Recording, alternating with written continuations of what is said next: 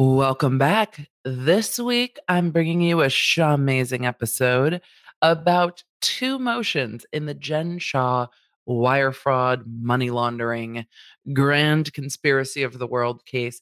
It's some interesting stuff, some really thorough lawyering, and literally hundreds of pages of information. Hundreds of pages of information. So I am going to simplify the best I can, pull out the details that we might not have talked about yet, some of the details of her arrest, some of the details of her interrogation, and some of the details of this fraud scheme that we haven't really gotten into yet that are really detailed in these two motions to talk about what Jen Shah was up to selling these business opportunities. If you are on the YouTubes, you will get to see all the documents. If you're listening on the podcast only and want to see these documents, they're on the YouTubes. Since we have so much to talk about, get a snack. I'm just guessing right now this is going to be a long one, and we're going to just get into it. But first, we're going to start with a quote.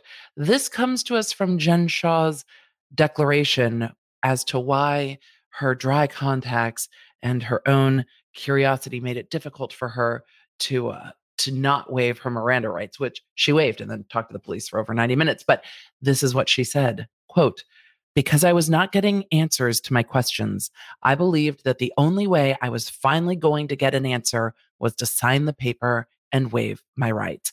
Did curiosity kill Jen Shah? We're going to find out. Let's get into it. Hey there, welcome to The Emily Show. I'm your host, Emily D. Baker, badass lawyer and everyone's favorite legal commentator, breaking down the legal shit in the news and pop culture stories you want to talk about. I've been a licensed attorney for over 15 years, I'm a former prosecutor, and I'm a big fan of the cursey words. So let's break it down.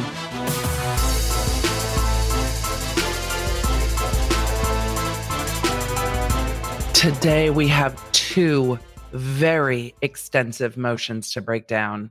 I think I've said that multiple times. Yes, it was a lot. It was a lot. But before we do that, I just want to remind you that the Law Nerd Shop is available for all of your law nerd needs. Shirts, we've got some new stuff coming in July, so be sure to keep an eye on social media for that. But shirts, hoodies, hats, all the good stuff. Tons of mugs, because you know how your girl feels about a mug. And if you have not checked out lawnerdshop.com yet, please go check out lawnerdshop.com and let me know what your favorite is over on the social medias. I will also remind you that if you're in North America, and I know a lot of you are not seeing the podcast rankings from around the world. I know a lot of you are listening international. By the way, the Law Nerd Shop ships internationally, and the shipping is not ridiculous. Those of you in Australia and the UK have reached out and said, thank you for shipping not being ridiculous. Yay. But if you're in North America, the text crew is available at textemily.com. So you're always alerted when there are new episodes or when things are going down. And I have a new reel on Instagram breaking it down, or I've done a Twitter thread breaking down, because the news has been moving really fast. The last few weeks have been wild, keeping up with not only stuff moving quickly in the Girardi case, but stuff moving quickly in the Britney Spears conservatorship. There's new stuff in the Toddy Westbrook case, a new lawsuit filed there. And then, of course, all of these motions in the Jen Shah case. So I have been literally up to my eyeballs in legal documents, it feels like, and super, super busy. So we're going to just get into the two different motions here, the defense motion to dismiss, and then the government's response.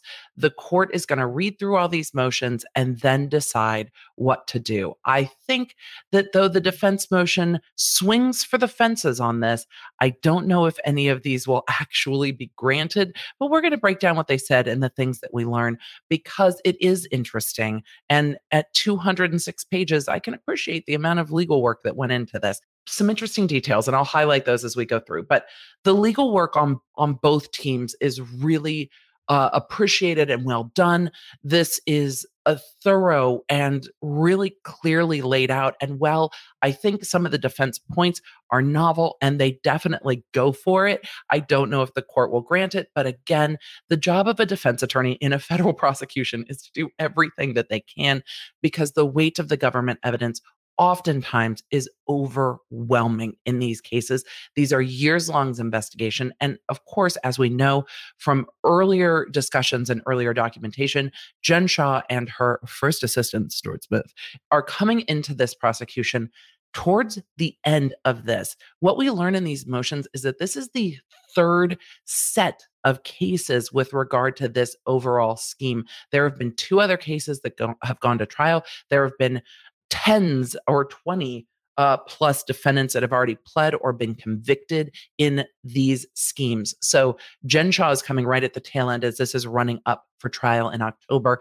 And her legal team has quite a mountain to climb with the evidence turned over by the government. The government is in a little bit of an easier position because they've been living with these cases for years now, even though they keep bringing in new information, new defendants. But the heart of the thing is the same. And in the government's motion, they actually say the heart of this is a fairly simple fraud case.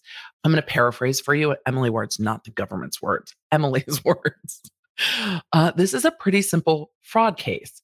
People lied about shit to get other people to turn over their money, knowing that when those people turned over their money for the shit that they lied about, they weren't getting the thing they thought that they were getting and they just didn't give a fuck. Oh, and then they ran it through offshore accounts. Basic fraud scheme. Let's pull in to the defense motion to dismiss. Now, as I have said, and I'm going to say more than once, this is 206 pages long.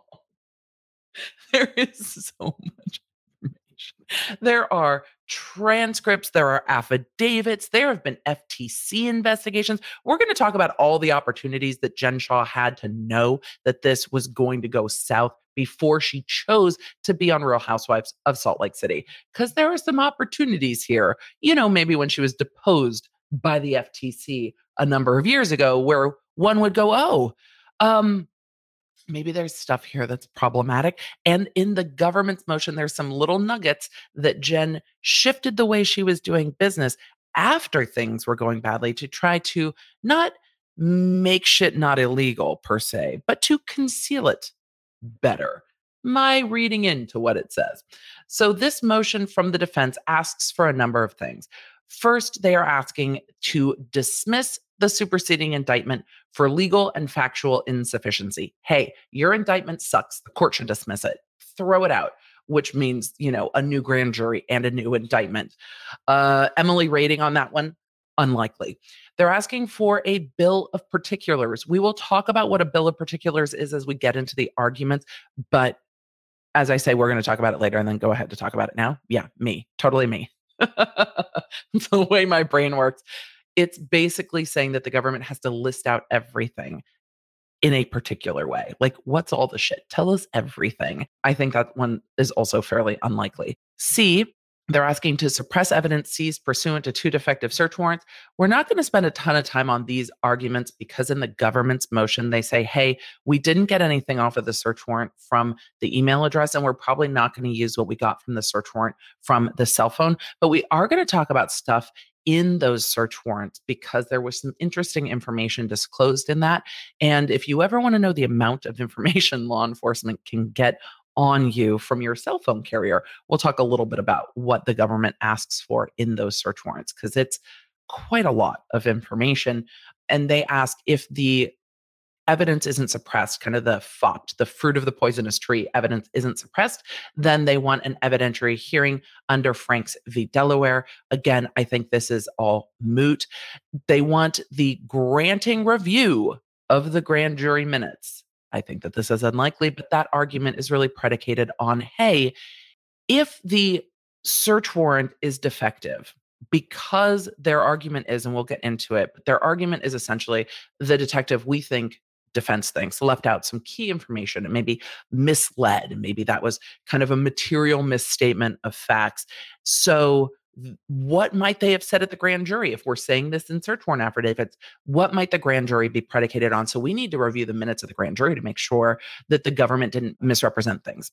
E, compelling discovery of Brady and Giglio material. It's really hard for me to say Giglio. The letters get all mixed around. Giglio, Giglio, not gigolo, Emily. But it is hard because in my brain, the word flip-flops around. Also, those are obligations that the prosecution has to turn over information. The prosecution's like, yeah, we've been turning it over. We've turned over that information. If more information comes up, we'll turn it over. Brady information is essentially impeachment information regarding to, not impeachment, exculpatory information with regard to the defense. So if there's evidence that shows that the defendant might not have done the thing, you have to turn it over. So any potentially exculpatory information. The Giglio information is impeachment evidence of any witness. So evidence that could show that maybe the witness is not being truthful, has motivation to lie, or could be used to impeach that witness, really test their veracity at trial. Those are obligations the prosecution has to turn over. The defense would just like it now. I'd like it now, please. And the government's like, yeah, we don't have to give that to you now. So no, not going to happen. They also want under that the post-arrestment statements of co-defendant Stuart Smith. I bet they would love to know what Stuart had to say when he was arrested, wouldn't we all? The government outlines a few of the statements Stuart made after his arrest. We also have a transcript of Stuart getting interviewed. Well, deposed by the FTC in connection with FTC lawsuits with regard to some of these companies. Oh, because yes, there have been FTC lawsuits with regards to some of these companies. And actually, they were shut the fuck down by the FTC. Numerous companies. And guess what? New ones just sprang up like a fresh crop of herpes. If you've been watching the live streams on YouTube, this has become a running theme by accident, kind of. Anyway, new businesses keep springing up like weeds, like mint in your garden. You plant mint in the ground and that shit's everywhere. These companies, maybe that's a better analogy. So they want to know exactly what Stuart Smith had to say after he was arrested. They're also seeking to suppress Jen Shah's post-arrest statements totally because her contacts were dry. And we'll get into the dry contact defense. This one's kind of new for me. I've read through all these motions. Again, the likelihood of a federal judge saying, yes, Jen Shah, your contacts were a bit blurry. Therefore, you couldn't hear the description of your rights. You were unaware. Even when you said that you willingly signed the form because you were curious, sure, your contacts made your Miranda waiver not voluntary. Okay. Yeah, no, that's not gonna happen. And then they asked for the ability to file additional supplemental motions and join co-defendants' motions as appropriate. The reason they're asking for this is because the deadline has come up to file motions, and they're saying, right, there's a lot of shit and we might need to file other motions. The government is saying, that's premature. We don't know yet. So why don't we just wait? They are requesting oral argument on this motion so that they can address any concerns the court might have. Why they request oral argument is instead of just having the court read the moving papers from the defense and then read the moving papers from the government and then issue a written ruling going, this is what I find and this is why. They want the opportunity to talk to the court about it. So what they say in their quick factual background is that Shah is charged in the superseding indictment returned March 25th, 2021, along with co-defendant Stuart Smith, with one count of conspiracy to commit wire fraud. Remember, it's not just committing wire fraud, it is the conspiracy to commit wire fraud, which is different because you're proving the agreement to do the thing. You're not proving the thing, and that's going to keep coming up. So remember, these are both conspiracy charges. That Jen Shah was part of the agreement to do all this shit, not necessarily that she was the one doing all of this shit. So that is the difference between charging somebody with wire fraud and charging someone with conspiracy to commit wire fraud. And then one count of conspiracy to commit money laundering. The fact that this particular docket was pending for 16 months and the broader set of apparent related cases has been before this court since 2017. See United States versus Ketabachi. There's another one that we learn about later. Spoilers, Emily, spoilers in the government's motion that we'll discuss later. There's a third case. And I was floored. I was like, what the fuck? It's not just Ketabachi. There's another one too. So there's been two separate groups of indictments, two separate groups of defendants and trials. And please, before this group in Cheadle, this group or Cheaty or whatever the dude's last name is, look, it's the Shah case for me, but that's not the main named defendant. So there are two that have already been resolved, and then this one that has now 11 defendants, some who have already pled. They say this has required Shah's counsel to play catch up as compared to others. Mom, it's not fair. They've had 16 months and we've got thrown in and they want us to go to trial in October. Yeah, it's a lot of work. I get it. I get it. But also I don't know if it's going to be well taken because I was on the call for the arraignment and was listening to the court, and the court was very clear, like, what we're going to do is stay on track for trial because the other defendants have been in this thing for 16 months during a pandemic, and we're going to keep it moving. And I think Jen Shah's attorneys are probably overwhelmed with the amount of discovery, and that's not shade like, oh, you just can't handle it. It's a fuck ton of information, and we'll talk about exactly how much in this motion because it's a lot. Like, it's a lot. They're going to have to really strongly prioritize. But they also have the benefit of two other trials. Reading trials transcripts, though, are just like, oh. But they have two other trials to go through all of the witness statements and all of those trial transcripts, too, because if those witnesses testify here, they're going to need all of that to impeach those witnesses or compare statements. There could also be depositions and other sworn statements. Like, this is a lot of work. This is going to be a very expensive case to defend. So they say that it has required counsel to play catch up, but has provided us with perspective that has exposed multiple flaws in the theory of this case, the investigation, and the government's position with respect to certain disclosures to the defense. As we note here and in our argument below concerning the motion to dismiss the indictment, this appears to be the first time in the 4-year history of these related cases that a defendant has challenged the government's theory of criminal fraud, which is a very interesting thing. They're saying that none of the other defendants, and now we're talking multiple prosecutions and at least 11 defendants in this case and multiple defendants in the other two cases, no one has ever said, but is it really fraud?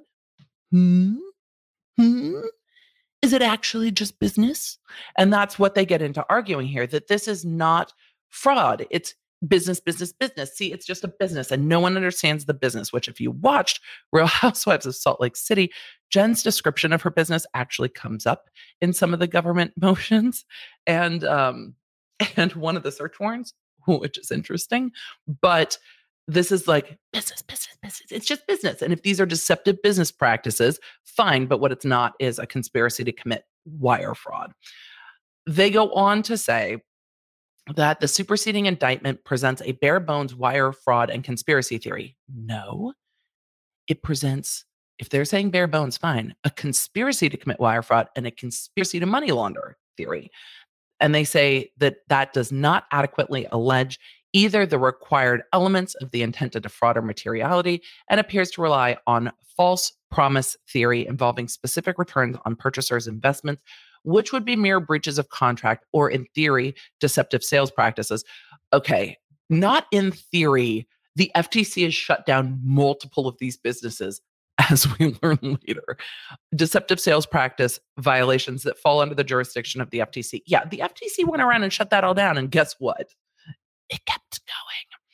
They say the superseding indictment is not at all clear as to its precise theory, nor which co-conspirators, companies, sales floors, victims, or timeframes constitute the allegations against Ms. Shah. The government's response to that is the timeframe is from 2012 to 2020. What's unclear about that? They say the government has thus far, with limited exceptions detailed below, declined to provide additional particulars. That position is particularly confounding in light of the truly massive number of documents and other items that have been produced in discovery, numbering well into the excess of 1.3 million documents and the additional contents of hundreds of electronic devices. This information cannot be adequately reviewed in a lifetime and requires, as we argue below, the government particularize the charges in a way that this relatively bare bones superseding indictment does not. 1.3 million documents. And as they detail later, the 1.3 million documents are independent documents, but some of those documents have thousands, and one of them hundreds of thousands of pages. So 1.3 million independent documents, but those documents have more than one page each. That's not pages. One of those documents has over 100,000 pages. So that's like printout. A document would be an entire printout of a bank account, right? Which could be thousands and tens of thousands of pages, but that would count as one document. Right. They go on to say because of the massive volume of documents, there simply has not been enough time to review, nor has Ms. Shaw's team yet received any of the electronic devices seized throughout the course of this long investigation. Right. They're going to give you the readouts from from the devices, not the actual devices, but cool, cool. They go on to get into their arguments that the court should dismiss the indictment because this indictment is really proper for like an FTC complaint. We'll see that there were FTC actions. They say that the government's language defining the fraud isn't enough. They say that Shaw and Smith purportedly joined this alleged conspiracy, and the indictment says that they, quote, trafficked in lists of potential victims or leads, purportedly, quote, with the knowledge that the individual they had identified as leads would be defrauded by other participants. We'll get into the fraud scheme as it's defined down the line, but they say that that's not enough, but the government is saying, no, you know what you did. And this clearly states it. And other documents we've turned over define this scheme very clearly. The government also says, which is a point well taken by me, there's these two other trials for the exact same shit. So if you just look at those, you'll know exactly what we're pleading, but the pleading is sufficient. And pleadings are really not the way civil complaints are. Civil complaints weave this whole story, well, good ones, weave this whole story of what's going on and on what dates and who said what and who did what and why are we suing you. Criminal complaints are literally like, this crime happened on this day and time with regard to this person. But because this is a conspiracy, they're not even going to be naming victims because it's the conspiracy to commit wire fraud on victims, not that a particular victim was defrauded by the wire fraud. Those victims will be shown by way of example to show that there was wire fraud, but that's not the proof of the conspiracy. The conspiracy is the agreement to do the thing, not the actual thing. The thing will be proven to say, look, but there was a thing. It feels like semantics, but it's actually kind of important. Have I talked about how much I love white collar crime? I love white collar crime. It is really fascinating stuff. And some of these charges do give the government quite a lot of latitude to come after you. Wire fraud being one of those charges, conspiracy being another one. So now we've kind of bundled them together to be like, look, this is criminal and it's not going to go well. And that's really the government's theory here. They go on to argue that the indictment should be dismissed because of its vagueness. They talk about the fact that the statement of essential facts and citation of the statute is necessary, but that more is required to protect a defendant from being subsequently prosecuted down the road. So if you don't know exactly what you're being charged with, double jeopardy could attach or not attach, and you could be charged later with something else, and really kind of making that argument that this indictment is not particular enough to protect Jen Shah down the road and really protect her rights down the road. So it's not specific enough. The facts aren't enough. The next argument that the defense makes is that they want the government to produce a bill of particulars. The bill of particulars really is a listing out of all of the things. So we're going to talk about this. So under Federal Rule of Criminal Procedure 7F, they're asking for a bill of particulars, saying that the indictment is so vague and is exceedingly difficult to understand the contours and charges against the defendant. They're saying it's within the government's power to allege that hundreds or thousands of people were defrauded in separate indictments over 9 years through multiple companies in just one count. Their choice in pleading the case this way cries out for particulars. They go on to say that Shah is charged with participating in 2 long conspiracies with unspecified co-conspirators in unspecified places, selling unspecified products and services to unspecified victims while laundering money through unspecified accounts with unspecified financial institutions at unspecified times over an 8 or 9 year period, and that Shah, does not have enough specificity to prevent surprise at trial, protect against double jeopardy, or prepare a defense. Here's the thing, though, when you're the defendant, you know what bank accounts you had access to. You know the people that you talked to, you know the financial institutions you used, you know the business that you did. So part of this will be the court saying, right, but you're the defendant and you're in the best position to know a lot of these things better than the government because you're alleged to be involved. So you are in a really good position to know what bank accounts you had. The thing is, with the length of time, I can understand why the defense is like, I mean, who remembers what bank account they used 8 years ago if there are so many bank accounts? I mean, you know, most of us, I think, are like, no, I don't change those very often. They then get back into the discovery, and we get a lot more information about how much this really is. They say they appreciate that the government has provided discovery, but it is vast. At last count, roughly 227 gigabytes of material, nearly a million documents, and more than 36 hours of audio and video recording from more than 500 different sources, including hundreds of thousands of pages of financial records. Those are so much fun to go through. I enjoyed going through financial records as a prosecutor. They go on to say Google Drives associated with hundreds of accounts and more than 400 electronic devices. Moreover, some of the individual documents produced by the government include tens of thousands of pages within one document, with at least one at more than 100,000 pages in the one document. This production came with 22 cover letters covering separate entries, the vast majority of which were sent to other defendants long before Shah was indicted. The cover letters are the government saying, hey, in this group of shit, it's this. And in this other group of stuff, it's this, which is not just a full discovery dump that you see in like civil cases where you see people burying one document and millions of other documents. It's actually broken down. The government, as a prosecution, can't just dump all this stuff in no organized fashion. So these things would be organized. It's a lot of information, but it would be organized in a way that they can at least make heads or tails out of it. They know that there are Google Drives. I mean, they know that there are documents. They know that it's 36 hours of audio and video recording, which actually in a case like this isn't that much audio and video. And there are those 22 cover letters saying, hey, it's all of this. But the defense is arguing this is a discovery dump, and how could we possibly know what's important? The government's going to say, haha, that's for you to discover what's important because we are still building our case and you never know what might happen at trial. You need to know all of it because if something happens at trial, you might need to pull out other information and be like, this negates that other aspect or this counteracts that other testimony. So you can't just say, well, it is.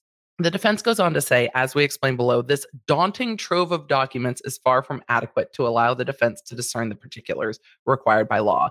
The government argues, negative, ghostwriter. The pattern is full, literally. The defense tells us that they asked the government for more information about the discovery and that the government persisted in its denial of the request with two exceptions and provided them only as a courtesy. The government provided a list of 49 individuals and companies that they said are included in the scheme charged in the indictment as related to the defendant and a purported time frame for the key events charge. They go on to describe the purported time frame, saying, with respect to the request for dates of key events, the government provided ice in winter. Quote, the key events of the scheme charged in the superseding indictment occurred between in or about 2012 and in or about March 2021. So, yeah, that 2012 and March 2021. Between those two time periods. The defense goes on to say, which is a precise 9-year range already alleged in the superseding indictment. Yeah, and they're not going to get more particular on that. They get into the legal standard for the Bill of Particulars, but we will get into that as the government responds. Part of the issue that the government's going to have with the Bill of Particulars is it limits them, and the government does not want to be limited in what they're allowed to argue at trial because, again, stuff shifts and morphs and comes up as a trial progresses. Even though they've already charged other defendants in this scheme, it's not unlikely to think that this can continue to move as they get towards prosecution, as more information might become available to these two newer defendants to this whole scheme. The defense then goes on to talk about some Second Circuit cases with regards to RICO conspiracy, which is different than just conspiracy. But it's interesting. They start quoting cases that talk about wide latitude for the prosecution to frame the charge. And then they say, but with that latitude comes an obligation to particularize the nature of the charge to a degree that might not be necessary in a prosecution of crimes more limited scope. So my note on this was, with great latitude comes great responsibility. Well, they say it later. They say this court is well familiar with the legendary breadth of mail and wire fraud, including Judge Rakoff's famous quip that mail fraud is the federal prosecutor's true love. Then they go on to quote the judge saying that the versatility of mail and wire fraud statutes give rise to the observation that, quote, to the federal prosecutors of white collar crime, the mail fraud statute is our true love. We may flirt with RICO, show off with 10b-5, and call conspiracy law darling.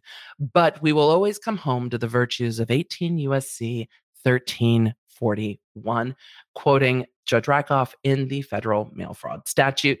They go on to say, literally the next line, but with great versatility we submit comes great responsibility. To which I say, touche, well played.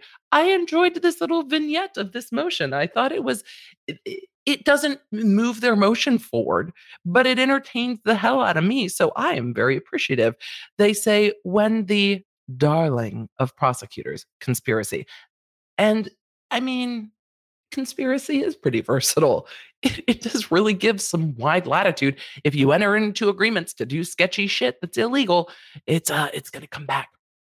So they go on to say, well, the darling of prosecutors' conspiracy is joined with the true love wire fraud in a charge that spans 9 years. The least prosecutors can do is ensure that the defendant be specifically informed before trial of the particulars of what she is alleged to have done. That is what they say. The defense, their point's well taken, but also the prosecutor's like, yeah, that's your job. It's not we don't have to tell you what we're doing. We don't have to tell you everything. We don't have to give you a map. You can go look at the other trials that we've done and figure out what this scheme is. Also, talk to your client. Ask your client for all of the details. Your client is your best roadmap. They ask for the disclosure of the particulars in that they want disclosure of what victims they're talking about, what sales floors they're talking about, what fulfillment companies they're talking about, what business services and coaching they're talking about, what co-conspirators they're talking about, a particularized timeline, and what's all this with the money laundering. It's interesting because the scheme is generally outlined in search warrants that will come up later that we're going to talk about. The government says in their motion that the search warrants are kind of a moot point, so we're not going to get into the law regarding these search warrants and whether there were material misstatements or not material misstatements, because at the end of the day, from what the government responded, it's probably not super relevant here. But it does give us a good outline of the fraud in that search warrant affidavit listing out what was done. And that I found very interesting. The next argument they make is that the court should disclose the grand jury minutes or review them in camera. This really tags on to the thought or the defense argument that they believe there are some material misstatements in the search warrant affidavits. And if there's material misstatements in the search warrant affidavits, who knows what they said to the grand jury? There are legal standards for this. The prosecution or the government goes on to say, look, the misstatements aren't misstatements. You just disagree with the conclusions we made from the evidence we have. You're allowed to disagree. That's literally what the fuck a trial is for. It's for us to present our side. And you go, no, that's not how these facts play out, or that's not what these facts are. It's not that, it's this. And it's a point well taken for me that a disagreement of fact is not a material misstatement in a search warrant affidavit. And most of what they were arguing over was exactly how involved Shah was in some of these companies to get these affidavits. But because the other point is moot, this point will probably be moot. And courts are very hesitant to unseal grand juries and turn those over. The next argument they make is that the court needs to compel production of Brady and Giglio material. The thing is, Brady material is obligated, Giglio material is obligated. The prosecution said, how can you know we haven't turned everything over when you said you haven't reviewed all the discovery yet? The information is there. We don't have to put red arrows on all of it. We have illustrated a lot of it, but all the information that we have, we've given you. And if we haven't given you anything yet, it's because we're not obligated to do so yet because there are timings for these things. And the government does follow a timeline in their discovery disclosure. There's like a coordinating discovery attorney that will be involved in that. So the government's like, we're aware of our obligation. We're going to meet our obligation. That this argument's dumb is essentially what they're saying. There's no way the court's going to obligate us to do this early. There's a procedure for these things. Stop arguing about it. That's really what the government's response to that is. We then get into the I couldn't hear you because my contacts are dry argument, which is me poking fun at Jen Shah's my contacts are dry, so I didn't know. I did cover some of this. Well, no, that's not true. I covered all of this in a video on YouTube that will be linked in this playlist where I really get into Jen Shah's entire circumstance of arrest and everything that she says in her affidavit. For our purposes today, we're going to kind of hit the highlights. Shah argues that because she had a prior incident with an individual they call individual one. Individual one not allegedly. Well, allegedly. They say in this, individual one is a convicted felon who victimized her in New York. It sounds like she actually got jumped and then got a restraining order. Later, it's also alleged that the sales floor she was using was out of New York, and it seems that individual one is also involved in this whole scheme. It feels like some Godfather-y type shit going on that we don't really know because we don't know the name, but it seems like something was going awry within this scheme, and that's why this interaction and assault happened with Jen Shah and individual number one. She had a restraining order against individual number one. And she said when she saw the New York number from the detective calling her to tell her to pull over, as she was on her way to filming Real Housewives of Salt Lake City. I'm dying for this footage. I am going to be so rapt at attention to watch Salt Lake City when it happens because I want to see the van with all the other women get pulled over by Homeland Security. Like, we're looking for Jen Shah. Can you imagine what these bitches are going to do? I mean, what these women are going to do. I don't mean bitches in a derogatory way. I'm like, but girl, can you imagine when the Homeland Security pulls over this van full of housewives, what their response is going to be? And it's that, oh, we're looking for Jen Shah. The gagging that's going to happen. And what is the conversation going to be on the girls' trip? Like, are they all going to be in their confessionals going, well, what could it be? I mean, I don't understand what she did in business. Was she arrested? And then like watching the news happening, I can't wait for all of this to unfold on TV. I think it brings a lot of interest to this case because we also know that the arrest and what's gone on till now is playing out in real time as Bravo cameras are rolling. I'm fascinated by all of it. Call me basic. I'll take it. I'll take all of it. I can't wait to see this happen.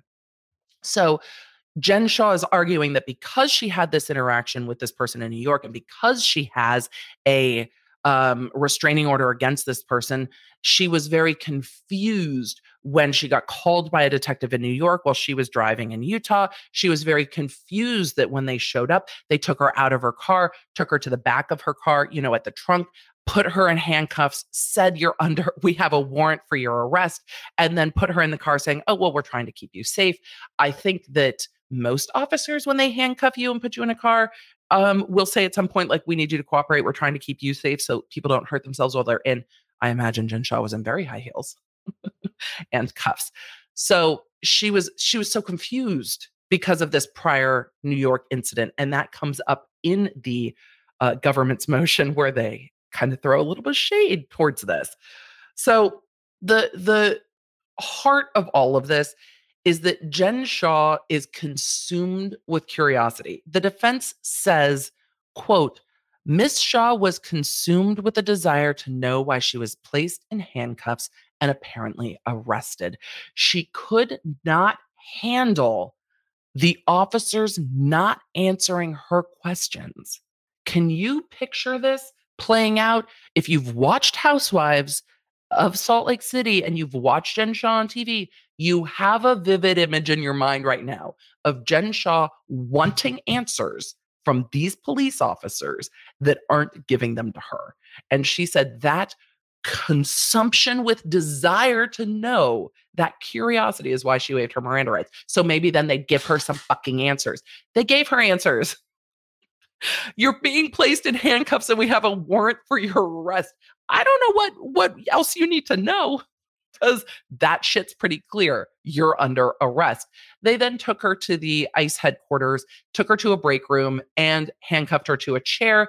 They read her Miranda warnings. They also then had her sign and read along.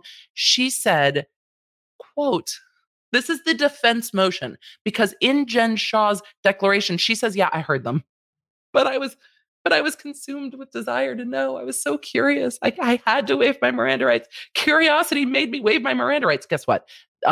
That's not a legal grounds for an involuntary waiver. Your own damn curiosity is not enough for a judge to say, oh, yes, you were clearly coerced by the government to waive your Miranda rights. No, that's not coercion.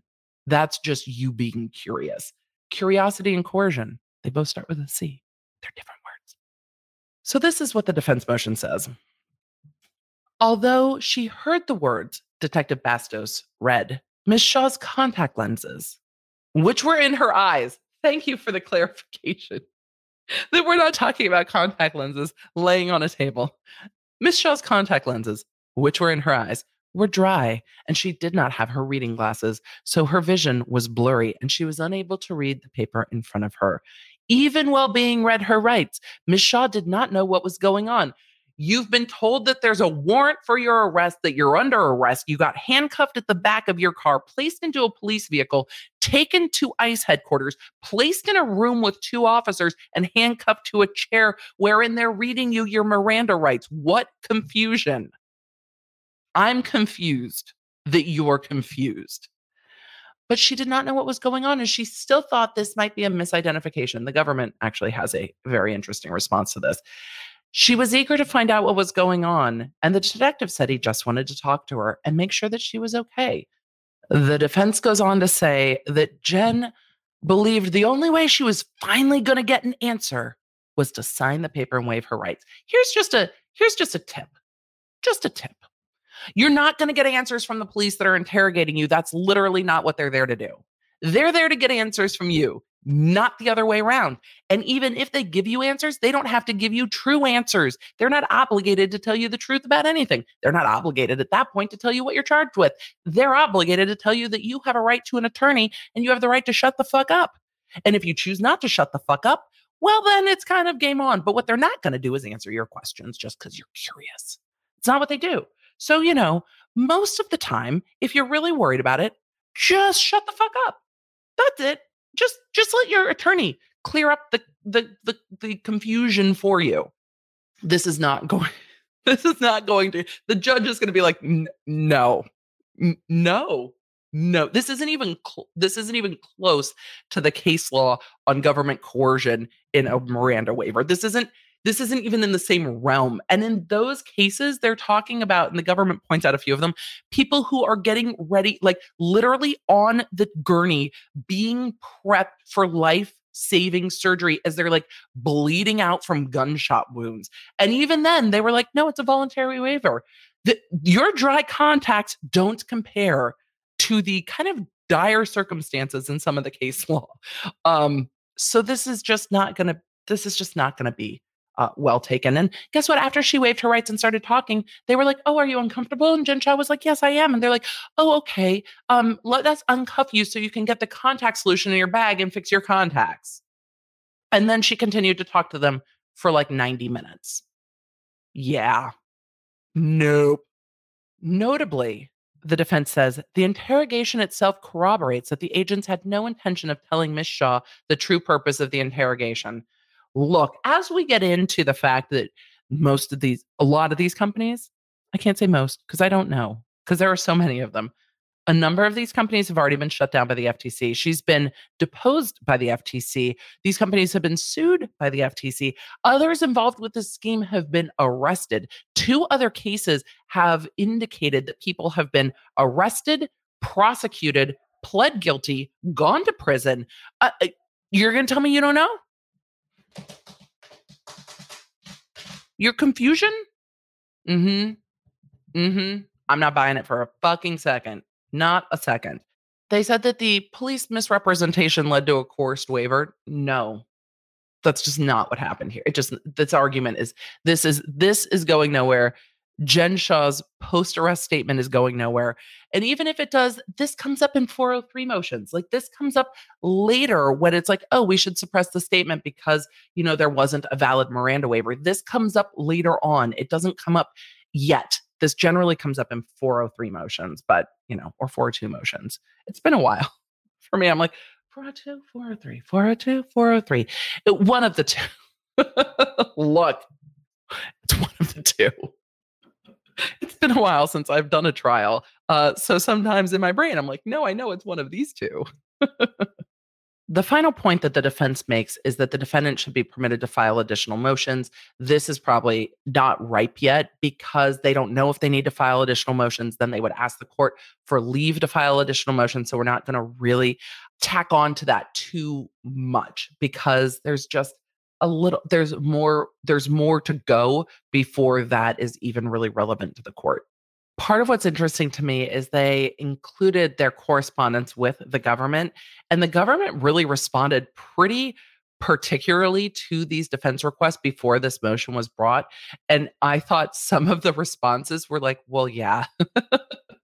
Well, yeah. So the government says with response to defense request for a bill of particulars, quote, this is from the government's email response to the defense attorney asking for the bill of particulars. You request the government provide a bill of particulars. As set forth herein, the government does not intend to provide further particulars because under the well-established law of this circuit, it has no obligation to do so. To the contrary, as you are well aware, the government outlined its charges against your client in a detailed speaking indictment and has since provided considerable additional information through the production of voluminous discovery. Voluminous being an understatement. The government also lays out later on some of the communications from Stuart Smith that could potentially be exculpatory for Jen Shah. And we will get into those right now. In another email response to defense counsel, the government's response is, quote, you request the government immediately produce Stuart Smith's post-arrest statement, citing the potential that the statement contains material favorable to the defendant. That would be the potential Brady information. After considering your request, we can confirm that Stuart Smith did give a recorded post-arrest interview on April 30th, 2021. During that interview, he told law enforcement in substance and in part the following information. And this is the information the government believes could potentially be helpful to Jen Shah's defense. They're not obligated to turn over anything else. So this is Stuart Smith saying he was the sole owner of Mastery Pro Group, among other entities, and that the defendant provided consulting services to Smith's companies and assisted with, quote, getting it going and helping him. That the defendant, quote, hasn't done anything with this for a long time.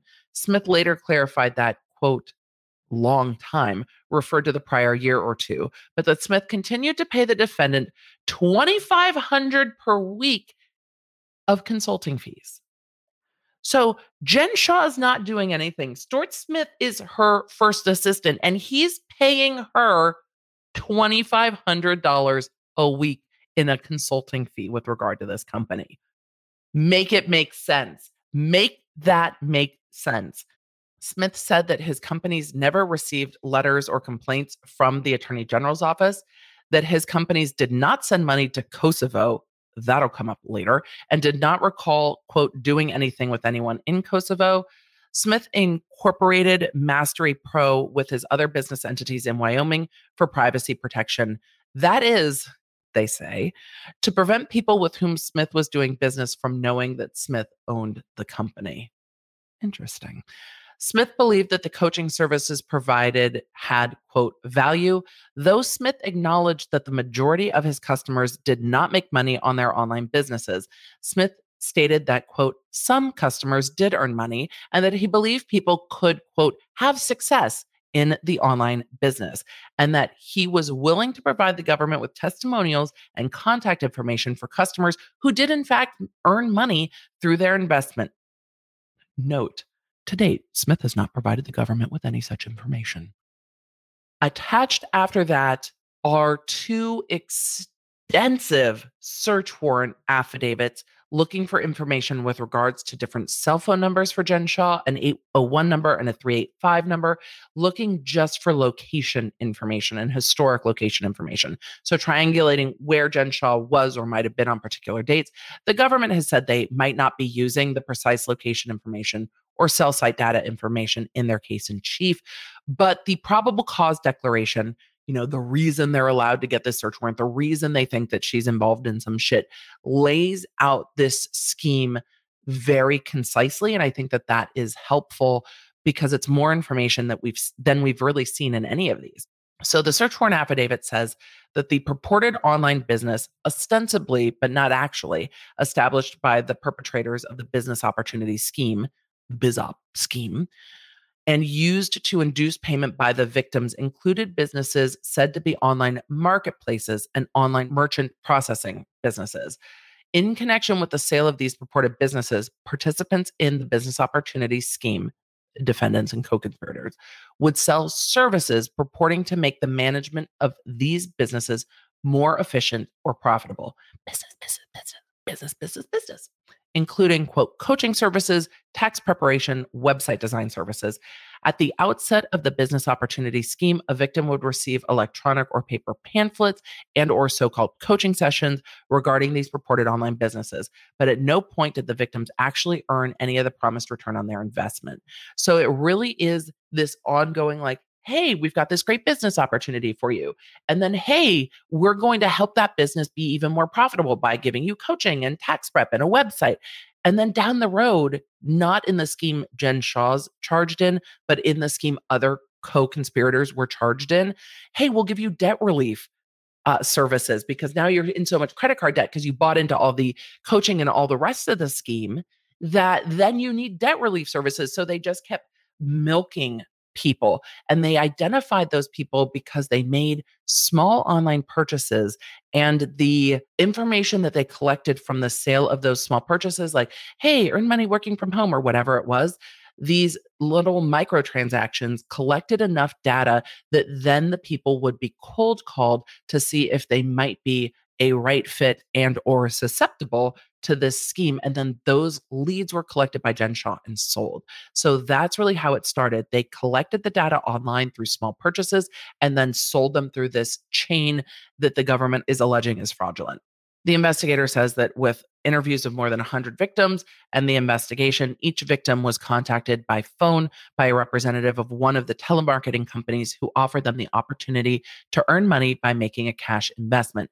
The victims were promised the opportunity to earn money through purported marketing websites or online business that would be created for the victim. Each victim was told that the only step necessary for participating was an initial cash investment. So like business in a box kind of shit. Like you pay us and we're just going to give you a business that's just going to start making money online. It's going to rank really high on Google and it's just money's going to just happen. Like it's the internet. People will find the website and they'll buy things and money will happen because internet is how this all felt. Many victims invested thousands of dollars with the telemarketing companies.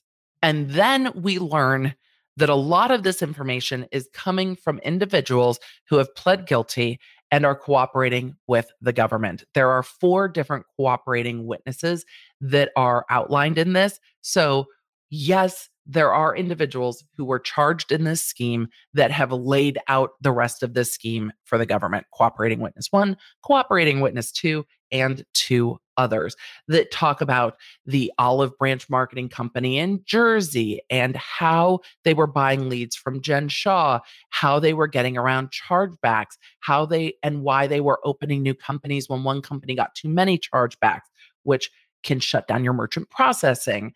Because if you have too many chargebacks, the credit card processing companies are like, oh, you're high risk. We're not going to allow you to process people's credit cards anymore. Very, very interesting stuff. We also learn that there is a CS1, so not a cooperating witness one, but a different individual who pled, who outlines that they were purchasing leads. Them in their business were purchasing leads directly from Jen Shah, and that they understood that Shah also provided leads to other telemarketing companies, that Shah operated the company that provided fulfillment services, that Shah was based in Utah but operated a telemarketing company based in Manhattan, that sold the business services, that the company leads from Shaw were sold, then became victims of this scheme and were sold products of the telemarketing company. They broke down the involvement of others who were buying things from Jen Shaw, and how these individuals that were targeted, the victims or the leads, were being pushed through this kind of fraud pipeline to have, I mean, really just be bilked of their money in this, like, hey, you're going to get this great opportunity and all these things are going to happen. And then those things were never delivered upon. We learn in some of the sales materials that are attached in this that the sales materials specifically say, hey, don't make claims with regards to particular earnings. But we also learn that some of these enrollment packages were $8,000 packages that included one-on-one mentoring sessions for 5 weeks, quote, my supplier find, which seems like a uh, access to like another type of website where you had more information. So finding suppliers, a gold website construction package, a website promotion package, and social media creation. They're charging you $8,000 to talk to somebody 5 times to get a website that most, it seems, didn't get delivered on, and to open social media accounts and to website promote. I wonder if the website promotions were happening on the My Supplier Find. And so the websites were being promoted just within the thing that they say where they were giving access to. I'm curious. But $8,000 is where this started. And then it was like the upsell and upsell and upsell of, oh, we can have tax services. And oh, you can have this. And oh, you can have that. Upsell, upsell, upsell. Oh, if you want to be more successful, you just need more coaching. Upsell, upsell, upsell. Oh, it's not working yet. Don't lose faith. We've got another package for you that's absolutely going to work. And it's going to be your, whatever it is. We learn quite a lot from Jen Shah's deposition in connection with a FTC case about her work history. So they talk about her current title at something called guidance. And this is a deposition that was taken in 2015. So look, she's deposed in 2015 about these businesses. Don't tell me you don't kind of know stuff's going on, because more shit went down after that. But she worked at Guidance, and she said that she was in business development regarding finding additional opportunities and new opportunities to provide coaching, education services, and fulfillment services to businesses, so that it could vary from different companies that would have a need for education fulfillment. So this fulfillment that she was working in. They said, okay, so you said you worked at Guidance. Did you work at Thrive before? Yes, Thrive Learning. She started there in August 2011. Her role with Thrive was as a contractor, and that she had some responsibilities with them. And then before Thrive Learning, she worked somewhere called Prosper. Before Prosper, she actually worked with Franklin Covey, Franklin Covey, and that she was in marketing and brand management there, and was doing their curriculum there. So went from working with Franklin Covey into all these other businesses, all of the names which kind of go along with this scheme: Prosper, Thrive, Guidance. They all had these kind of big dream type names, which is really interesting. So that was kind of the little nugget from what the defense attached there. The defense also attached the affidavit in support of the warrant for search and seizure from a Palomo Trail location in Park City, Utah, which I believe to be Jen Shah's location, and then another location in Lehi, Utah, which I believe to be Stuart Smith's location. And that provides some additional information as well. What I particularly love about this search warrant is that it gets into what was said on Real Housewives. So, what was literally said on television becomes a part of this search warrant. They say that Shah and Smith are featured on a reality television show, quote, the TV show, that aired from in or about November 2020 through in or about February 2021. On the TV show and on websites affiliated with the TV show, Shah is described as the CEO of 3 marketing companies. Now, remember, the defense is arguing in parts of this that the misrepresentation, and I say remember, but I might not have actually stated it, that one of the misrepresentations is that Jen wasn't in charge of these companies. Jen just worked at these companies. Other people were in charge of these companies, not Jen Shah. So they're laying out that Jen Shah is described as the CEO of 3 marketing companies, and Smith is described as her first assistant. In one episode, Shah stated, if you don't think that the government is looking at these episodes for Erica Girardi, if you don't think the government was transcribing Housewives with regard to, Teresa Giudice, let this be instructive. In one episode, Shah stated, quote, I run a lot of different companies and businesses. My background is in direct response marketing for about 20 years. So our company does, advertising. This again feels like Unikitty going business, business, business, business, business, business, business, business, business. It goes on to quote her saying, we have a platform that helps people acquire customers. So when you're online shopping or on the interview and something pops, we have the algorithm behind why you're getting served that ad. What they do is take these microtransaction purchases information and use it to target leads, vet the leads to make sure they have money, and then sell those leads to the sales floors that then scam them. Right? And then they get a cut of all of it. But how is that not Jen saying, we have a platform that helps people acquire customers. We sell leads. Like, that's literally what that says. So they've now quoted the Real Housewives, her own statement on TV against her in a, search warrant affidavit. They then talk about the conversations with cooperating witness 1, 2, 8, and 9. A lot of cooperating witnesses. A lot of people want lenient sentences. And a review of materials from the FTC showing that Shah and Smith have been affiliated with several telemarketing companies that participate in this business opportunity scheme, including Thrive Learning, Guidance Mastery Pro Group, and Red Steel. Red Steel to me just sounds like Blue Steel. Like, Red Steel is so funny to me. Was it named after Zoolander? I am consumed with a desire to know if this was named after Blue Steel. This search warrant affidavit goes on to lay out a lot of what the cooperating witnesses say about Shah and Smith and how they are involved, mostly Shah, more so than Smith. They also include a lawsuit from the FTC against Thrive Learning. And the defense purpose of putting this in here is that, look, Jen Shah's not the one named in this lawsuit. Her name's nowhere in this thing. They're suing these other 2 individuals named Rasmussen. But the government goes on to say, look, that's not instructive. The thing that's so interesting is that the FTC lawsuit that the defense attaches here lays out exactly what the government also says about how this scheme operated.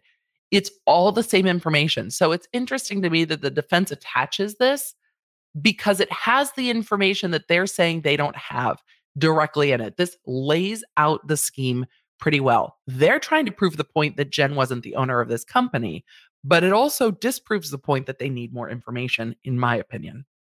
And with that, we are done with the defense motion, and it is time to move on to the motion of the government.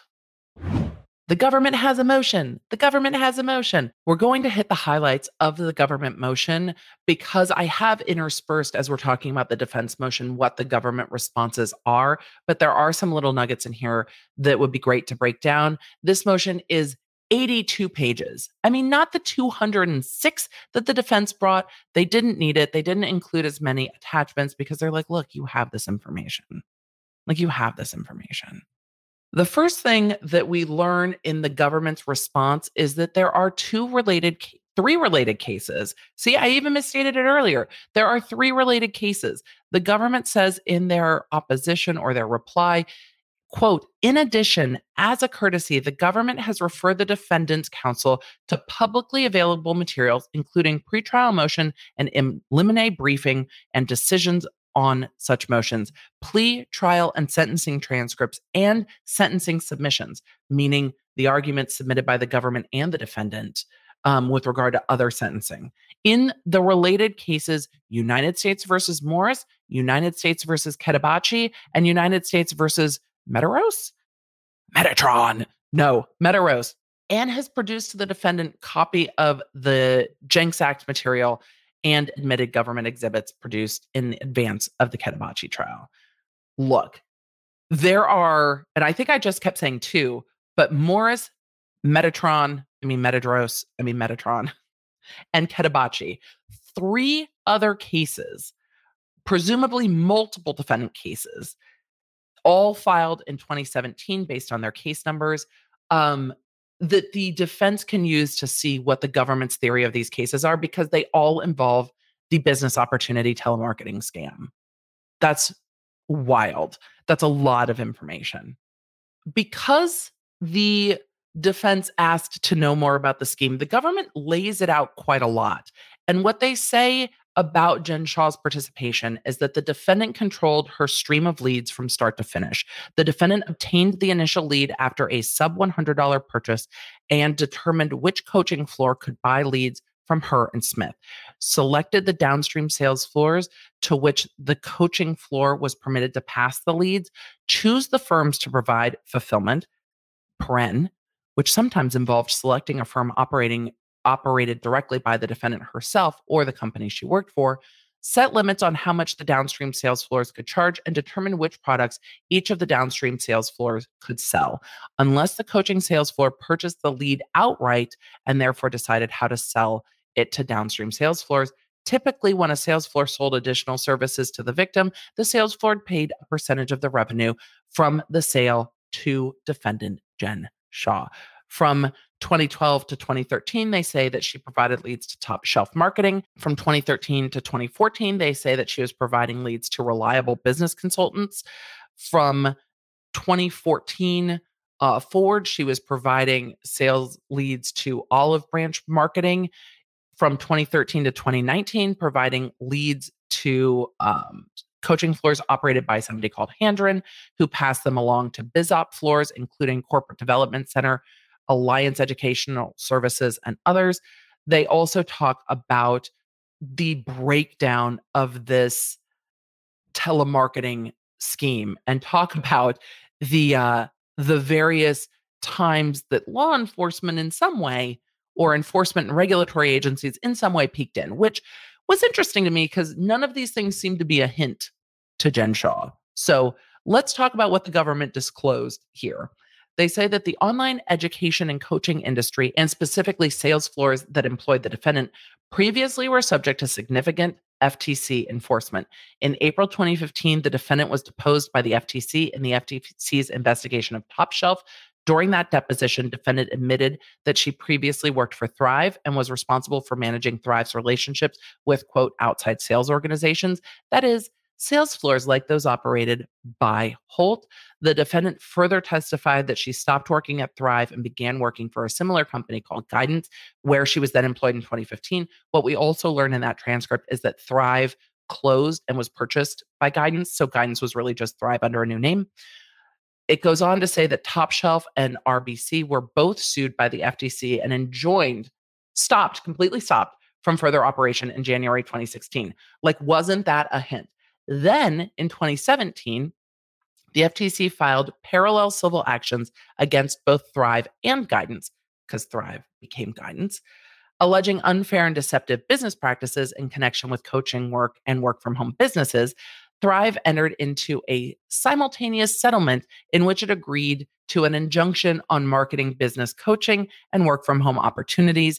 In January 2018, the FTC entered into a settlement with Guidance, as well as several related entities that worked with Guidance in exchange for $29 million. First of all, how much money is this company making in this if the fine was $29 million? And second, if a company that you work for is getting sued by the FTC and settling for $29 million, don't go on TV, maybe. Maybe it's a hint. Maybe it's a hint. But wait, there's more. In around early 2017, defendant and co-defendant Stuart Smith began operating their own lead generation business using a number of business names, including Red Steel, Fortitude Holdings, and Mastery Pro Group. Is Fortitude like, you can shut us down, but we keep coming back, yo? Mastery Pro was incorporated in Washington, and its incorporation document lists another individual as the registered agent, but do not list the defendant or Smith. Beginning in 2017, defendant became increasingly careful. I wonder why. $29 million fine by the FTC, became increasingly careful about being connected to any coaching or business opportunity scheme floor, and directed those doing business with her to incorporate companies in the names of third parties in Wyoming and to communicate only via encrypted messaging applications such as Telegram.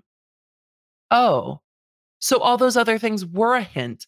And instead of going, oh, maybe I shouldn't do business this way, you went, oh, maybe we should just make it harder to track. I mean, if that doesn't say a lot, the government goes on to elaborate as to why conspiracy to commit wire fraud was properly pled, why conspiracy to commit money laundering was properly pled, why the indictment shouldn't be thrown out, why the defendant's motion for the bill of particulars should be denied. They indicate that part of the standard is whether it's necessary to have a bill of particular, not whether it would be helpful. They also talk about the fact that the bill of particulars would limit the government in the way that you would have to stick to just what's in the bill of particulars, and that that's not needed in this case because so much information is available to the defendant. They go on to argue and reply to the defendant's motion with regard to the search warrant, saying this is pretty much moot. We're not going to use it. We didn't get anything from the email warrant. We're not going to use the cell phone location data. And in a footnote, the government says that they would not seek to introduce in its case in chief at trial any of the cell site location information since the conversation with defense that they had previously, and subsequent to the defendant filing this motion, the government identified additional evidence from which the defendant's location at certain times, at certain points in time, can be established without the use of cell site information. And now I want to know what it was. And I'm dying to know if it's social media. Like, did they just get our Instagram account and go, oh, this shows us exactly where you are. We don't need cell site information. I'm so curious. But they really do kind of cut off that line of arguing. And I think the judge is just going to deny those motions. They then make the same motion with regard to unsealing the grand jury transcript, saying, look, the worry is that there's these misleading statements. We're saying that there aren't. It's moot anyway. And we're saying that there isn't any issue with unsealing the grand jury, and that doesn't need to happen because there's no false statements that were made. The government addresses the Brady and Giglio arguments, saying, look, there is a procedure for this. There is timing for this. We've already detailed quite a lot. We've already turned over what we have, but there is a timing and procedure that we're going to continue to follow because that's what we're supposed to do. Then they address the motion to suppress the post-arrest statements.